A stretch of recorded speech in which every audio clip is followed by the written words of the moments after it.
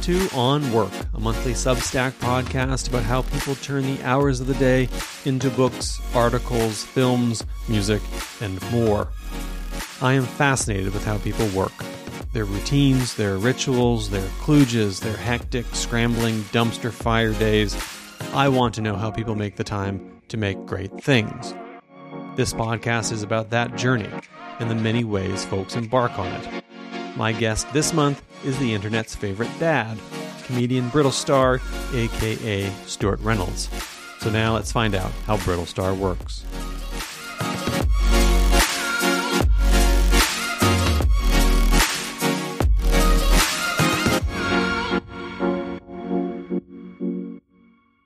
Welcome to On Work. Thanks for joining me today. I want to launch right into it because we have a lot to cover in a short period of time, and I want to start with this.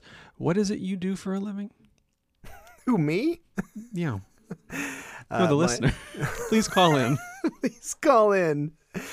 That'd be terrible. A call-in podcast show would be terrible. My name, is no one ever calls. Stewart Reynolds, and I'm better known online as Brittlestar. And I make internet content. That's its most blunt and unattractive description. Well, because I was thinking about how to introduce you for this in the intro, and I was like, well, he does a bunch of different stuff, and I think when I was growing up, for me the dream was have a job where it wasn't clear what you did, right. And that was a mark of distinction. You weren't ordinary then. People were like, oh, what does he do? I don't quite understand. It's hard to characterize. It defies characterization, and that was the dream. That's interesting because I'm totally the opposite from that. Like my career goals and aspirations were always driven by the idea that if I could do something that I could walk into a room and not have to explain who I was and what I did, that would be the goal. That's the dream for me. That is absolutely the dream for me. And I think I'm matured enough now that I don't freak out or anything. It's like if people don't know who I am, I say things like I make internet content. And I don't care what these people think. I've stopped caring. A number of years ago, I stopped caring. But certainly growing up, and certainly in my teens and 20s, it was a nightmare when I'd go to these events with with a girlfriend's family or something, or a business event or a work event or a school event, and people would be like, what do you do? And I'd be like, oh God, I create, record some music, and I do jingles, and I start to go this laundry list of things, like trying to get their approval. And now it's better now. It's better now. When I can sort of say, well, I just, someone usually, and anywhere I go, because of my ego demands it, usually wherever I go, there'd be at least one person who's like, oh, he does this. And it's like, great, good. Then I don't have to explain it. Awesome. Yeah. There's a good joke in Community where Troy says something like, I want to have a job that looks like I don't do anything. That's my job. Yeah, that is literally my job. Well, you produce stuff, but I'm curious how it comes about, because I think for creative people, especially for those who are outside of the particular creative industries, especially freelance ones, they probably look on and say, I don't understand how that person ends up with a paycheck. Where does the work come from? But I get that question all the time. It's like, well, who do you work for? And I said, well, I don't really work for anybody in particular. I'm a freelancer. I work for myself, and I contract with all these different places and so on and so forth. Mm-hmm. But I think from the outside, and even from the inside in some cases, it's opaque. It's like, well, how do you end up, the face of Wendy's or whatever it may be, right? Or perhaps one of the M&M spokespeople who, now that M&M is paused, that's right. Their spokes M&Ms. Yeah, it could be that as well. Maybe they could have just been thinking, instead of diversifying, what we need to do is just double down on the white middle-aged market. That there's not enough of those guys out there. That's really where I shine. But how do you end up? Because you make your own stuff, so you're out there doing whatever you feel like doing. But you also end up creating content for brands. Do they ring you up, or do you do you go knock on their door? No, I've been really lucky in that I've never cold called to get gigs. I think it's it's really hard to maintain your value when you're already on your back foot, sort of pitching yourself to people. Now, if you can pitch something to a company or a brand or someone, and the value proposition is so evidently good for them, then you're fine. But it's hard to do. Like for me, hey, listen, I'd like to make one of my videos featuring me, and we'll put your brand in there as well. Can you give me this much money? Like they don't necessarily need me specifically. So it's harder to do it that way as opposed to having them come to me. And I've been really lucky in that they do come to me. But I think it's really, going back to what you said about the opaqueness of it, I think especially for someone who's working in media and specifically entertainment, for me, in my perspective, it's hard because people sort of assume that I'm rich. They just assume that, I think because they don't know how I make money, they just think, wow, he's loaded. Either that or I have another job and I'm somehow managing to do another job plus crank out a whole bunch of content and be online all the time. So it's interesting to me, but yeah, so it's, I mean, people ask me like, how do you make money? And I appreciate those questions because I've asked those questions before. I remember going to a pub in England with a guy named Stephen Duffy, who's a singer-songwriter who's worked with Robbie Williams and the Bare Naked Ladies and all that kind of stuff, and highly successful. And he had just produced Robbie Williams and co-wrote Robbie Williams' album, which was selling that the week it was released everywhere except America and Canada, was selling 11 copies per second. Oh my God. It was crazy amounts of money that came in. And I remember asking him in this pub, like he's a super cool guy. Like he's a true artist. And I'm just so gauche. And I was like, so you ever going to have to work again? Or are you done? And he sort of shrugged and then maybe flipped his scarf, I think. And I was like, cool. Which is awesome. a no, I guess. I think that was the answer was, I don't need to do anything I don't want to do. If it's not art, I'm not doing it. But he had the benefit of doing art plus being really rich. But yeah, it's, people ask me how I make money and they assume that I make tons of money off YouTube. That's usually the first assumption, is that it's just monetized. And it's like, no, the vast majority of our revenue comes from working with brands, as you mentioned. It's like we've done work with Wendy's. We've done work with NBC Universal, and Disney was our first big contract, which we did about five campaigns with those guys. And that's kind of our bread and butter, because that's the stuff where brands realize they're buying you as a content creator. They're buying your audience, and your audience's trust for that little bit. So that's where the money is for me. Is this why everybody watches The Mandalorian? Was that you? It's all down to me. I actually, what's his name? Grogu? Is that his name? I don't know. I've never watched it. Baby Yoda is based everyone says to me on that everyone says to me that this show is custom built for me because it's like a space western. Yeah, and I haven't watched it yet. But they're all space westerns, though. All the Star Wars are space westerns. Yeah, I mean, that's true. You know what I mean? Like, it's all the same idea. But this is isn't this meant to be like a grittier kind of Tombstone-ish? I watched the first episode, and I liked the robot that spun around and shot sort of fast draw, quick draw style. I like that. That was cool. And then I lost interest until the last episode of the first season where Luke Skywalker came back. That was cool. Spoil The Mandalorian. Listen, it's been years, man. Catch up. Okay, also, don't tell me how the Italian job ends. The kid sees dead people as well in Sixth Sense, just in case you didn't know. Get a grip. Read a book. Read a book. Okay, so they come to you. So people are like, well, this guy, he's got it.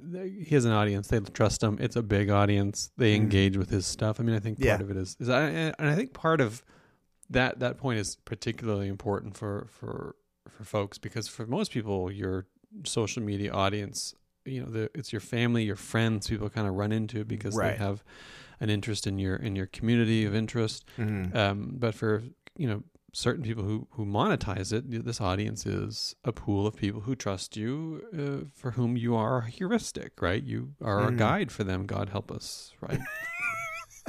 Could be worse, though. It could be a lot worse than me. I mean, seriously, at least I know I'm an idiot. I think that's the key. How many people do you have on Parler? I'm not on Parler. So Truth Social? Not on Truth either. No, but maybe someday. We'll see how money on the table. Money's money. Exactly. Those communities are highly susceptible, and it always goes back to community, because I just think the jokes. I think that's the smartest written show comedy I think there is. He's a level 7 susceptible. You know when they do like the guerrilla marketing Honda, Yeah. or a level 5 susceptible or whatever it is. But it's just, to me, it's so good because obviously it seemed to be like they had to, integrate Subway into that show and later Yes. Honda as a brand, and they just sort of flipped it on their head, which on the one hand is subversive and on the other hand not. You know what I mean? It's we're flipping it, but also we're still doing it. I really like that actually in Community, because it was the Subway integration was so clever, because it was like it didn't portray it wasn't like kid gloves with Subway. It was like it was like it basked in the crassness of how that was mushed together. And I think that really kind of works great for, and I've certainly taken a leaf out of their book for doing any sort of brand stuff I would do. It'd be like, we're not fooling anybody. We're trying to sell stuff, so that's fine. Everyone's got to buy stuff, and maybe you want to buy this. I'm fine with that. It's interesting you're saying about the social media for me. Like it's, I extremely rarely do I log in as my personal account on something like Facebook or something. Yeah. That's where all of my friends are, my former schoolmates are, people I've worked with, and family and relatives and stuff. And I get physically stressed out and tensed up just thinking about that. Mm-hmm. Compared to my approach to social media, which is very much sort of very broadcasty in a sense. It's kind of like I'm making this and I'm sending this out, and I will engage, and I like when people engage. That's fine. But it's still very based on that sort of weird, quote unquote, parasocial style relationship where it's an intimate medium and people are holding me in their hand, and as the video plays, and not meaning like we're not watching it together and they're holding me in their hands. I mean, that's a picture. Yeah, it's a real level of service that it really is. Coming from the user to me, they're holding me in their hands, and we're just watching my videos together. It takes forever to get a viral video that way, though. Yeah, but and when there was only one set of footprints, that's when you carried them.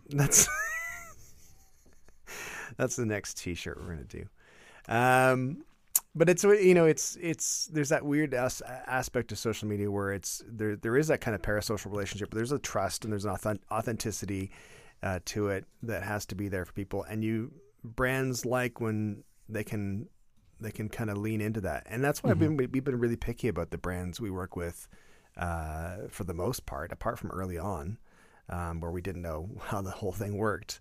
But I've been doing this for 10 years now as a full-time gig. Like it was 10 years as of last week, which is pretty fun. And well, congratulations. That's a hell of a haul. Thank you. How do you feel about it? Do you feel like, well, I'm just connecting people to products I think they will like, or is it, these are just brands that I like and I want to share them with people, or is it just, make it rain, or some combination of like, because I'm sort of torn about advertisements because on the one hand, I'm leery of the industry, but on the other hand, I call it false consciousness, but I like a good ad placed in a good place where I can find something I like. Oh yeah, right? Yeah, for sure. Because it's not like I'm pushing asbestos cigarettes here. Yeah, it's exactly. Stuff that I want to buy and I want to experience, I want to watch, I want to listen to, right? Because everyone hates ads except for the ads that they like. So. Yeah. I'm curious about how you think about it from the perspective of someone who's creating that content. Because you say you're picky. You're not just. Yeah, I'm picky in the brands that we work with. They have to kind of make sense to the audience. I don't want to kind of come out of left field with something that's people are like, well, why is he pushing this product or service or brand? Like this doesn't ring true to I'm me. happy with my current suppository. Exactly. Actually, suppositories. I'm getting to that kind of demographic now. Maybe a different one.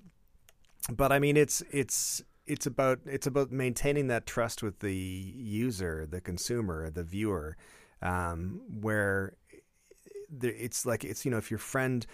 I once had a friend come up to me. This is a true story. I had a friend say, "Hey, listen, let's go for a coffee." I hadn't had a coffee in a long time. I was like, "Yeah, man, I can't wait to see you. That'd be fantastic." And we went to this coffee shop, sat down, and 2 sentences in, he launched into an Amway presentation, and I was like, go to hell, man. No, not interested. I'm super stoked to talk to you, but this is a betrayal of the trust that you had. So that I always I think of that when I'm working with brands. It's like, is this going to come out? Is this going to show up on someone's feed, or they're going to pop to my profile and check it out, and it's going to be like, what the hell? Why is he doing this? And why is it so disingenuous or whatever? I'd be much more likely if it was Amway or something. I'd be like, hey, this is an Amway commercial, and yeah, it's creepy as hell. But listen, they've got good deals on window cleaner. I don't know, something like that. Yeah. Is that, I don't know what they sell. Is that what they sell? Are you responsible for bringing Zellers back? Was that you? Because I gotta say, I sometimes go on to Spotify and listen to your Zellers song, or go onto YouTube and watch the video because I love the video. I love the kind of John Hughesy 80s Thank you. bit, and the song is genuinely very good. Thank you. And there's something about, it's part of the, what made Flight of the Conchords so brilliant was that they were taking the piss and they were doing parody, but it was so good. You're like, some of these parodies are as good as the things that you're parodying, right? And which is very, very, very good. It's what made Flight of the Conchords so good, not just as a show, but as a band. Their albums are also very funny. Yeah. And I felt that way about the Zellers song. I'm like, damn, this is really, really good. But now Zellers is coming back. Zellers is coming back, and I'm excited and hopeful. You think they're going to ring you up and be like? I mean, wouldn't that be something if they did? Wouldn't that be something? I think you'd make a very good Zeddy. I don't know. I have fears about being a mascot. I think or a lawman. Wasn't he sheriff at some point? Like, I don't know if he was sheriff or not. I don't know if he was. Wasn't there a badge? I thought there was like a badge or something. I mean, he was self-deputized though, and that's the thing. Yeah. Okay. I mean, it was okay. He was actually a what do you call them? What do you call them? What do you call a crazy, rogue, a renegade? I think crazy is what it is. Vigilante. A vigilante. That's exactly what he was. Maybe perhaps like a pricing vigilante. But he realized it's those days are done. So he can't compete. Well, I'm going to say it was you that brought Zellers back. Well, I mean, I'll take the credit if it goes well. Yeah. Well, Target was a huge success, so I think. Wasn't that the worst? I mean, that was the impetus for that whole tune. It was lamenting this idea that we had Zellers and the stores are kind of falling apart and they're badly retailed. And then Target arrived in Canada en masse, like a massive sort of landing of 130 some stores or whatever it was. And it was like, this is exciting. And then as I sang in the song, it reminds you of like when I would go like down to Orlando or something, and it would be, you go into that huge Target and it's like, it's so cool. It's like a super stocked, super clean Zellers, and with except Isaac Mizrahi stuff, and it's cool. That's awesome. And then Target arrived in Canada, and it was just like within like a month, it was like, no, this is not working. The Target boutique is what we called it when I was living in Vancouver, and. But it was also, remember, like sometimes it just doesn't, for whatever reason, work. Remember when the CFL expanded into Canada, and then same thing, mass expansion. The NFL, not the CFL, because they are currently expanding into Canada. Oh no, sorry. The CFL expanded into the U.S. Did they? The CFL, this is what happens at your age. My age. It's my birthday, as you know. Yeah, we're recording on my birthday, and I'm older. And it's catching up. Yeah, the CFL expanded into the U.S. and it was like, the U.S. is going to be a big part of this, and then it's going to be a great extension. And there's a huge football community there, and then just didn't take. It was in the wrong soil. It was just, it's like trying to put a plant in the wrong soil. I think that's I've had interesting conversations about the Canada-America cultural weirdness that happens between the two. One is that, we're constantly told, at least I am as a content creator, don't freak out American audiences with too many Canadian references. Mm-hmm. And you have to, you'd know this as well. You write for an American audience too. That's where there's money. And if you like paying your rent and eating food, then you've got to be aware of the fact that there's a huge market directly below us. So we need to kind of cater that a little bit. But at the same time, I think that because we've been doing that for so long, even this, the littlest mention of Canada makes a lot of Americans go, oh no, it's not good. It's probably not good, which is silly. Can you think about like pop culture these days? It's nonsense. I'm in the middle of this right now. I'm working on a novel, and I don't want to spoil anything, but novels have to be set somewhere. And it doesn't have to be explicit where they're set, but Yes. sometimes they aren't. Sometimes they are. And when I first drafted it, it wasn't expressly set anywhere. Uh-huh. But now I'm thinking about it again. I'm like, well, I should set it somewhere. Yeah. And I'm hesitant to set it in Canada because so few books can really play elsewhere that are set in Canada. It's not universally true. Some do. And some books set in Canada are extremely good. I'm not saying they're not good. They're excellent. But that's something that I think about. Yeah. And because of the nature of the book, it doesn't really lend itself to being set, where I might set it if I wasn't concerned about selling it. And that's something you think about, like it or not. It's crass, but you think about it in this business when you're just trying to make it a go of it. You know, what's it called? Emily St. John Mandel's book. Like, what's wrong with me today? I can't think of anything. Station 11. It was set in Toronto, right? Toronto-ish. Yeah. But then when they put it to TV, they moved it to Chicago. Because that's better somehow. It's so weird to me. I mean, I get it in a sense of like, when you're framing something for a video, you're looking at the frame before you start recording and you're like, okay, is there anything distracting in this frame? Is there anything weird happening in the background? Do I have, I remember the first time I really woke up to this idea of being concerned about what was in the frame was I occasionally get hives on my huge, huge forehead. And it's really just a result of being exposed to the elements in such a vast area. I had just the beginning of a hive happening in my forehead. And by the end of the last cut, it was more pronounced.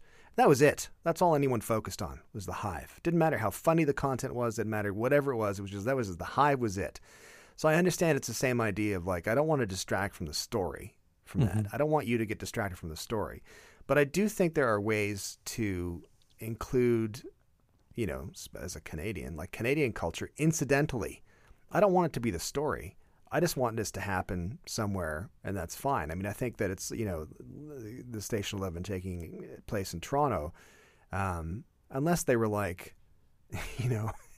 like it's just down by Kensington Market or something, and that had to mean something to you. And then that's different from just saying, oh, they've got to go to, Scarborough. Like, who cares? That doesn't matter. It could be anywhere. If I don't need to know what Scarborough is to know it's not where they are currently. That's it. Yeah. That idea. Well, speaking about hives, I mean, how does what's the process for creating a video? I'm curious. You get a gig, you got to create a video. You choose to create a video. Do you storyboard these things? Do you write them ahead of time? Is any of it extemporaneous? Does it seem all like off the cuff to you? Is that what you're trying to tell me? It seems very slapdash and thrown together. Well, is it like Curb Your Enthusiasm? There's a general kind of like, here's what you might want to say. Here's the scene. Go for it. Or because or do you write like you would refine like a stand-up comedy bit kind of thing? Do you workshop it? I mean, well, first of all, Curb Your Enthusiasm. I once asked J.B. Smoove what he did for a living. That was fun. He was very polite and he said, I do comedy. I was like, cool. He was very nice. And then I had dinner with him right after that as well. Had you not seen the show? Never. Never seen it and didn't know who he was at all. He was just like really well dressed. But he's obviously he's a big star. But he was very kind about the whole thing and his girlfriend is lovely and she chatted with me more than he did, but nevertheless it's all good. And he still follows me to this day, which is really funny. Like around town or? Yeah, it's just around town. I'm like, what do you actually do anything? Shouldn't you be on the set of whatever? Does Larry know you're here? Whatever show it is that you're on that I haven't seen past the first season. He's so good. I've seen him in a couple of things. He's one of these guys that just pops up in something. I'm just like, oh, he steals the show and the scene every time he pops up because he's just that good. Yeah. No, he's crazy funny, and he was really funny in person too. It was almost like he had to bite my tongue and be like, you know what, you'd be great at comedy. So when I'm writing, do I do? It started off being improv. It'd be like, here's a concept. Let's just play this through and do scene by scene. Here's something I would say in this scene. Here's something I would say in this scene. And just kind of riff. But then I really took like 5 years ago, I really took to scripting everything out.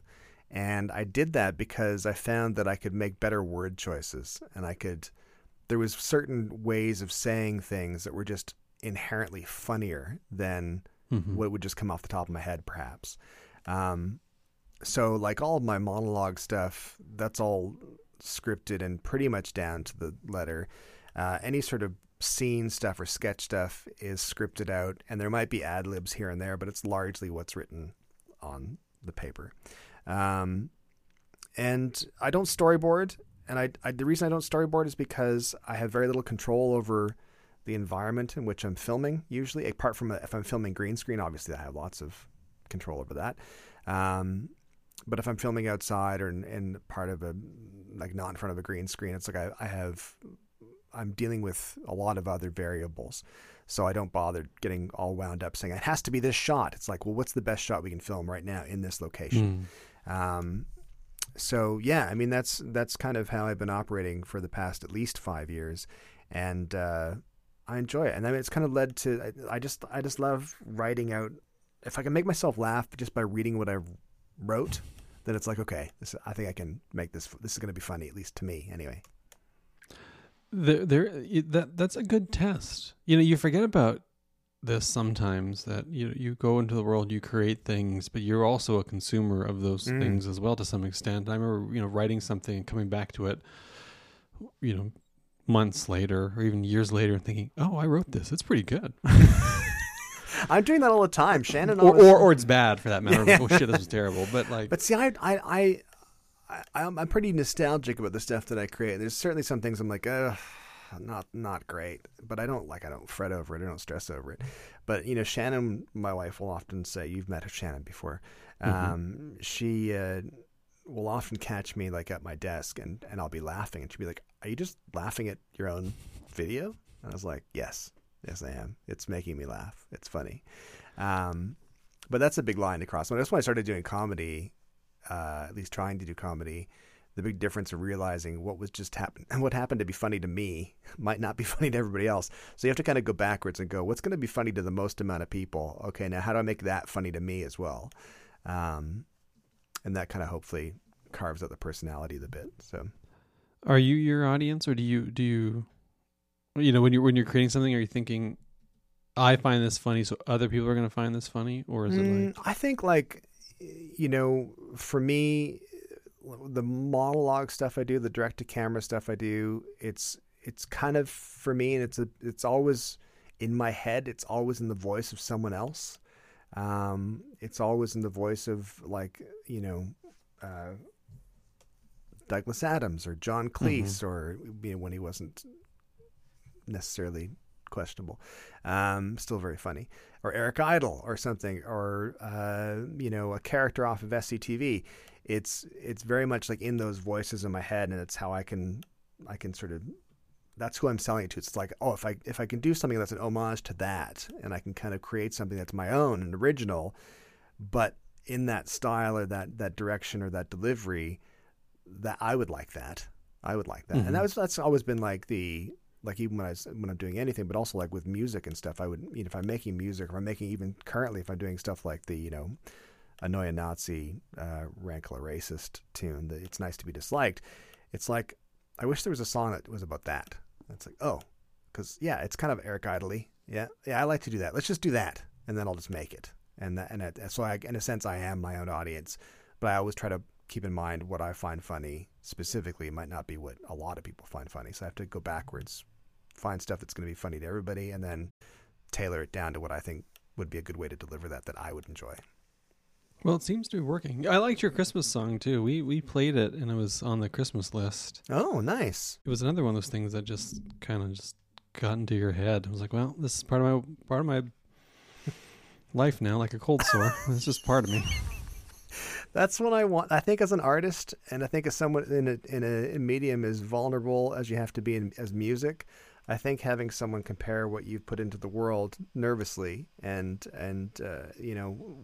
great hesitancy, having it being referred to as a cold sore, is nice. Like a cold sore.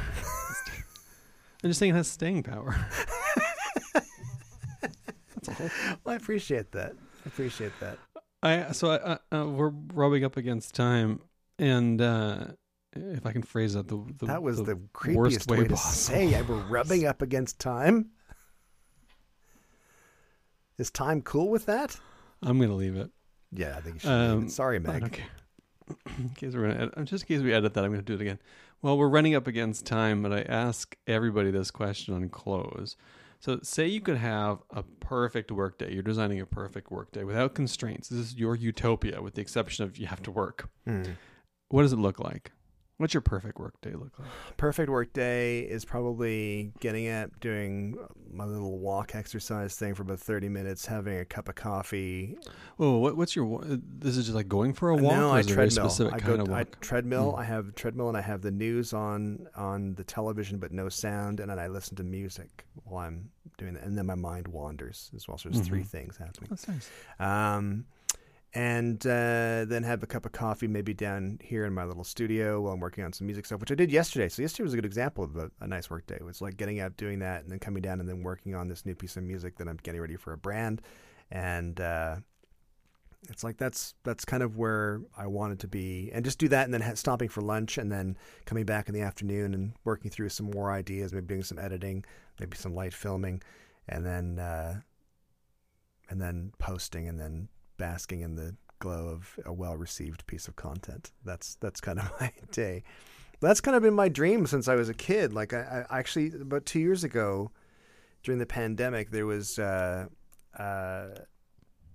interview on Instagram, like a live stream, and it was one of the guys from Duran Duran, John Taylor, the band, by the way. And just in case, I don't know what the age of your audience is. Not the city, Duran Duran. Yeah. And friends with Stephen Duffy, by the way. Actually, both these people are. Because Stephen started Duran Duran with John Taylor. So there was this Instagram live stream with John Taylor, and he was talking to Nick Rhodes, another fellow from Duran Duran, and they were doing it from their respective homes. John Taylor's in California, Nick Rhodes is in France or something, I don't know. And they're talking away, and I said to Shannon, "Oh man, I wish I could just like get up and just think about what I want to create and just kind of create it and make stuff and send it out into the world." And I was like, I think that's what I do currently. So I have very few complaints. I'm incredibly lucky. In a more comedic sense, I've always wanted to do an SCTV thing where I've always wanted to be able to do quick, fast, low budget sketches and from my house and send them out to the world. And that's kind of what I'm doing now, which is great. Well, that's fantastic. It's a very humble but very lovely kind of ideal workday. I think so. I mean, it's craziness. I always think it's like 101 Dalmatians, and the dad in that family, he's like he just writes songs or something. He writes jingles or something, and I was like, that's the dream, isn't it? Yeah. Just floating around, being cool and being artsy, but also making money. That's pretty great. And then at night you go meet celebrities and wear what they do. Exactly. And you and your cousin Ryan Reynolds is okay with this? I think you'll find that Ryan and I aren't related. And if you want to confirm that with him, feel free. I'll definitely be in touch. As you know, we talk regularly all the time about all kinds of stuff. Mostly two guys, a girl, in a pizza place. Yeah, exactly. Mostly listen, I want to go over episode 7 where there was just one of the guys. Yeah, where was the other guy? What was on the pizza? Yeah, what was on that pizza? Is it a normal pizza? How much was a pizza in that pizza place? Ryan is a frustratingly nice guy. He's incredibly kind, and he's given me more time than I merit. And you don't confuse him with Ryan Gosling? Absolutely not. If I want to ever talk to him again, like you'll never talk to him now, ever.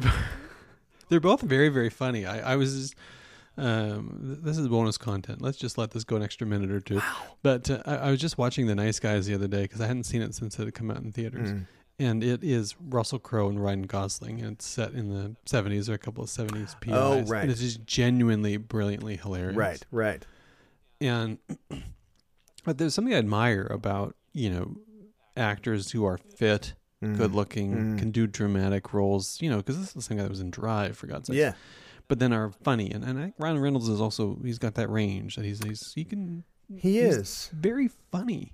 Yeah, no, he's very funny, and I think honestly, no offense to Ryan Gosling, but I find him much more funny than Ryan Gosling. And I think even just seeing interviews with Ryan Gosling compared to talking to Ryan, it's like, no, Ryan's just funny. Like he's a funny Ryan dude. Reynolds. And Russell Crowe. Russell Crowe is also very funny. Yeah. Yeah. Is he Kiwi? Is he New Zealand or is he? He is, isn't he? I thought it was Australian, but maybe it's New Zealand. Oh, Edit that part out. I feel bad. There goes my connections with Russell Crowe. That's right, Ryan Reynolds, probably Ryan Gosling too. Just by being thrown into the mix. You didn't even ask for that. I watched Breaker High. I feel like I'm owed something.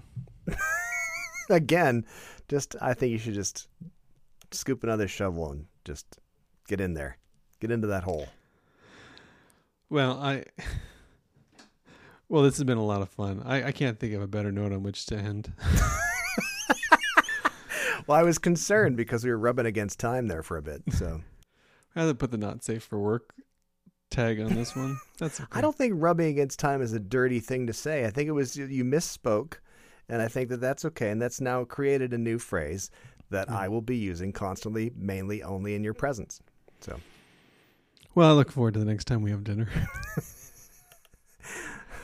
I think people are going to really enjoy this. This was a very special 35 minutes, because I was genuinely curious about the nature of your work and what you thought about it. So I'm particularly glad that you joined us and now join the illustrious company of journalists, senators, and writers who have been on here before you.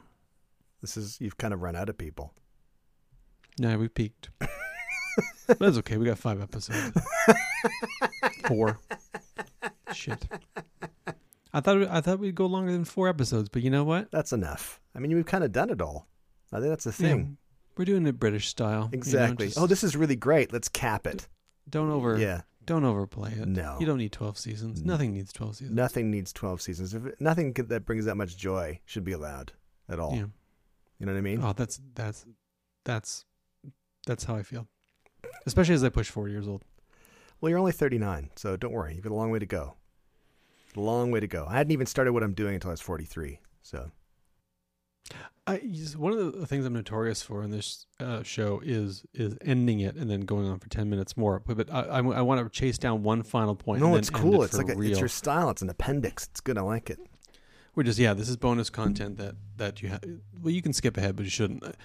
But I've been thinking about this a lot recently because, in a sense, I'm in my second act in my career and actually trying to head into a third. I was an academic for a long time, which is to say, a student who then became a postdoc and did some academic work, and then I became full-time media. Yeah, but I want to write novels. Yeah, and I've wanted to write novels for a long time, and I'm working towards that goal. In a sense, that's a third act, but I'm pushing 40 and pushing it hard, and I'm rubbing up against 40, and